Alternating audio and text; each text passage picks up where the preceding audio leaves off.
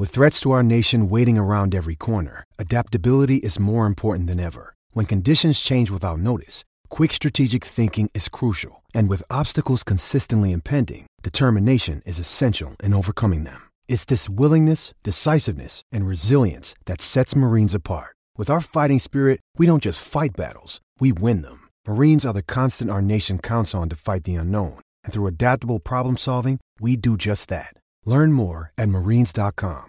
Hello, everybody. Welcome into the Woody Hayes Athletic Center. It is the practice report brought to you by Byers Auto. Ohio State getting ready for the trip on Saturday night to Nebraska. First major test maybe of the season, even though Ohio State is, again, a large double-digit favorite. But this is Tim May. That's Jeremy Birmingham. I'm Austin Ward. We're talking about the Buckeyes and what we've learned so far. And Tim, what's your one takeaway for how the Buckeyes are gearing up for this road test? Well, definitely they know who Adrian Martinez is. Without a doubt, the most talented quarterback they will have faced to date, because he not only can throw the ball, he can run the ball by you. And he was part and parcel to the comeback win they had at Illinois the other night when, well, he was actually part and parcel to why it had to be a come from behind win. A couple turnovers there. They rolled up almost 700 yards of total offense in a come from behind effort and finally got it done. And a lot of it was his running finally in the end that helped make the difference. But definitely a different test for this defense, Ohio State defense. And, Berm, we keep continuing to wait for Jonathan Cooper to get back. We saw him leaving the field tonight, did not have on any of the orange non-contact jerseys. He was in very good spirits, but he always is. Barely had his right ankle taped. Yeah, so it was very interesting. He looked good. Tyreek Smith looked good, so we're not going to know until Friday, but I would say that those guys are both trending to play at this point. Yeah, I'm not a betting man, but if I were wagering on who was going to play, I think Jonathan Cooper is going to play. I think Tyreek Smith's going to play.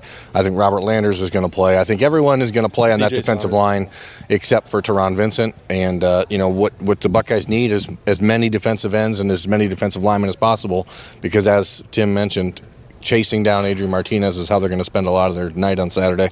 But it's not just him. It's also Wan'Dale Robinson. It's also Maurice Washington, a very talented running back. And I think Nebraska, as you alluded to, it's the first real test of the year because they have playmakers, J.D. Spielman on the outside. They've got good running backs in Maurice Washington and Robinson, and then the dual threat ability of Adrian Martinez. So for Ohio State, it's all about having bodies, and it's about having guys who are able to go out and get it. And I think that they'll have the full complement back this weekend. As Big Ten teams go, this is a definite step up from Indiana. I mean, for one of another term. Defensively, how good is Nebraska? I don't think they're quite there yet on their rebuilding situation, but an offense can score points, can make your defense look a hell of a lot better. Mm-hmm. So, yeah, I mean, this is interesting, and all hands on deck is part and parcel to chasing a team like Nebraska. I mean, the Spielman kid's ridiculous, And I think it's interesting, Tim. You talked to Haskell Garrett about this. I asked Devon Hamilton.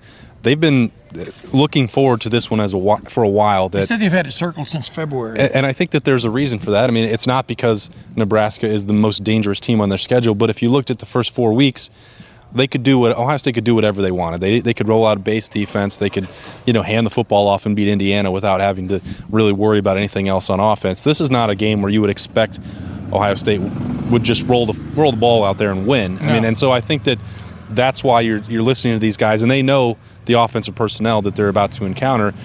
They can put up some points and maybe test whether the silver bullets, if this resurgence is real or not. Yeah.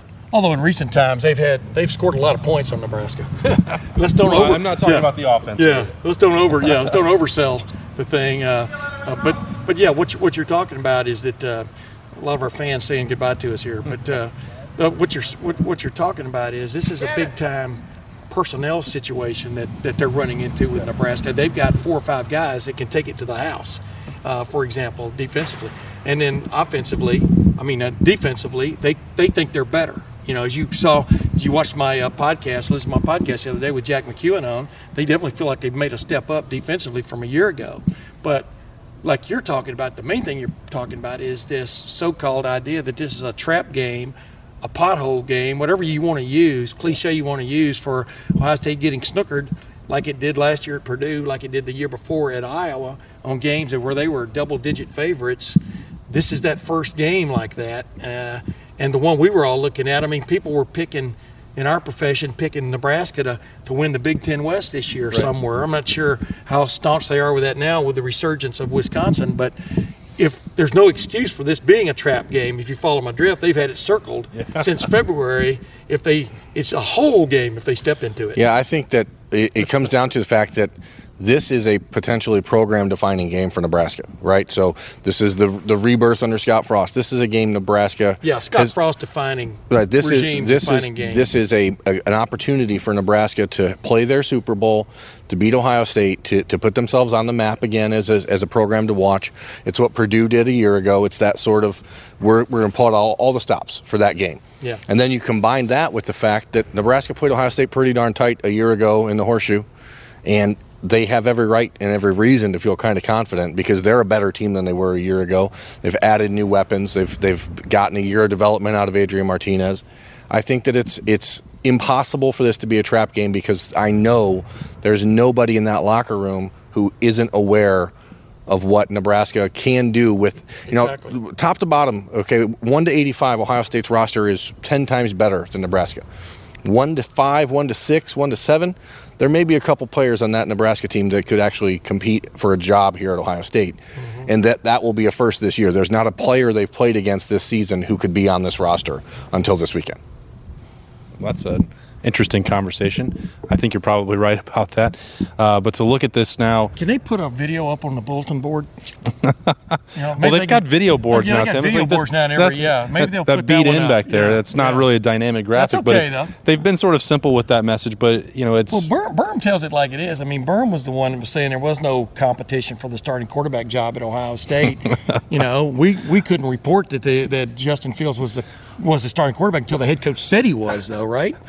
I mean, so I think Berm has his finger on the pulse. Anybody who covers recruiting like he does knows who has and who has not. Well, I think what's interesting about this, them not looking ahead, not having the trap, I get all that. They played Nebraska a year ago, and Berm brought up 36-31. Well, Nebraska can be better, but Ohio State is also leaps and bounds better than they were. In there. Yeah. I think Ohio State offensively is better than last year because of the two-headed it's actually a three-headed monster now because they've got a running back on the rails. They've got a passing game that is in its own right, and then you got that quarterback again that can beat you with his feet. Nebraska is not going to stop the Ohio State offense, and I think that the Ohio State defense is roughly 100 times better than the one that was on the field last year. So I don't want to spoil it there. I did already give a prediction on Letterman Live this week. But this is the practice report brought to you by Byers Auto. So let's shift to that offense a little bit. And I think, Tim, for me, that I asked Justin Fields this yesterday. Ryan Day feels they won't acknowledge that he's being told not to run. They will say that he's being told to be careful. To me, I think that's the same thing. If you're saying don't get hurt running the football, the only way to really process that is to just not do it at all, which seems to be what he wants to do. He had a couple opportunities on Saturday where he could easily have run for first down and passed it up for some throws that, in at least one case, was a little bit of a riskier throw. I think you're going to start seeing him run the football more. My take on it is, if I'm Ohio State, where I wanted to see him advance, definitely from game to game in the first 4 games, was in the passing game. Mm-hmm. You know this guy is a special runner, and he can turn it on at any moment, with 4.38 speed. So what you wanted to see him do was play within the confines of the offense from the standpoint of make something happen with the passing game. That's what definitely is gonna set him apart as this season goes along, is the ability to throw the ball, and when that breaks down, beat everybody with his speed. And so I don't know if you can ever tell a guy to be careful out there. You can tell him to slide. Yeah. But, anybody who's ever stood at field level during a football game knows there's no hiding. You can't – they don't let you wear one of those big bubbles like that halftime thing they have with Brutus. That'd be kind of sweet if they would. Where guys are running around and running into each other. Aren't we moving in that direction with football? Well, the flags are providing the bubbles. I mean, these games are getting almost unwatchable in some respects, especially the pro game. But I digress. The bottom line is, this is a game. This is why you bring a Justin Fields to Ohio State, is to be a difference in a game like this, to match wits. Guys, we could see quite the demonstration of quarterback play on Saturday with these 2 quarterbacks involved. You have 2 coaches that come from the same tree here, okay, in Scott Frost and Ryan Day. They have very similar offenses, very similar skill sets with their quarterbacks. They both played quarterback. You're going to see a really good offensive battle on Saturday night. Again, I agree Ohio State will outlast them because the Buckeyes' depth is so much better. But when it comes down to is Nebraska hasn't seen a full game from Ohio State either. Okay, so the Buckeyes haven't played one, but they haven't seen the full complement and the full arsenal of what Justin Fields is able to do. And so I think Nebraska had to roll airplanes out there last week. Right. I mean, and the biggest difference right now for Ohio State and Nebraska is the Buckeyes aren't turning the ball over. Adrian Martinez has turned it over 7 times. Okay? They lead the nation with 9 turnovers. So that kind of sloppiness and a night that's now looking like it might be a wet night in Nebraska could be a difference maker as well. But ultimately, when it comes down to it, I just think the Buckeyes have too much, and there's so much that Nebraska hasn't seen because Ohio State's been able to basically play with the one arm behind their back in the last 4 weeks. And I think that's a big plus for the Buckeyes because all the things they haven't shown, and there's no doubt they've told Justin Fields, don't run. There's no doubt. We discussed this on my podcast the other day, though. The other thing Ohio State is going for it right now, defensively, they can roll a couple of different punches at them. Yeah. And this defense is so much better than it was a year ago. Agreed, Bermanology? It's not even close.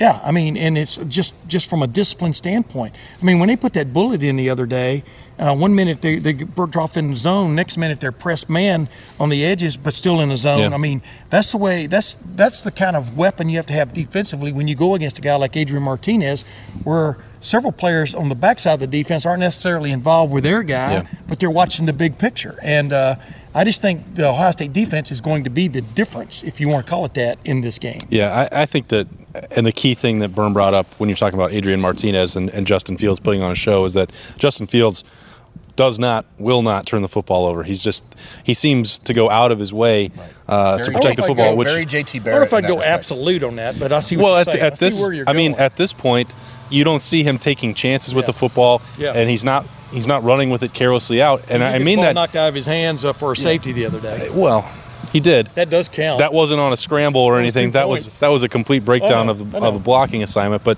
I mean, my point is, you compare it to the way Adrian Martinez handles the football and how turnover prone he's been.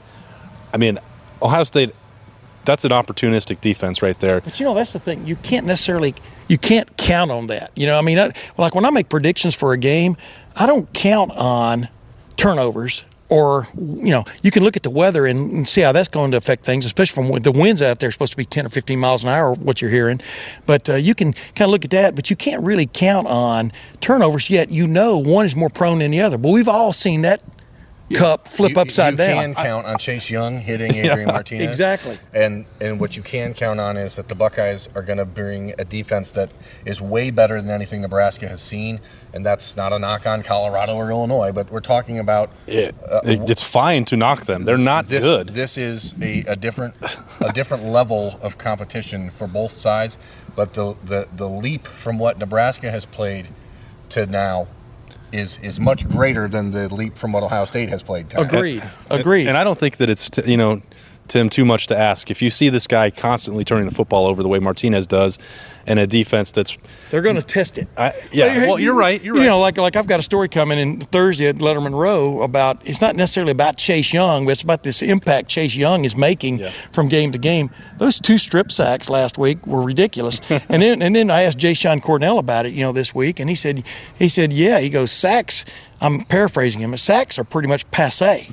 What you want is a strip sack now. You want to cause havoc. You want to create a turnover for your team, and that's the total different mindset for this defense. I mean, they're having fun. They're creating havoc, and that's what I think. Like I keep going back, I think will be the difference in this game. And you got some guys like you were talking about. This is definitely the better team that Ohio State has played, but without a doubt.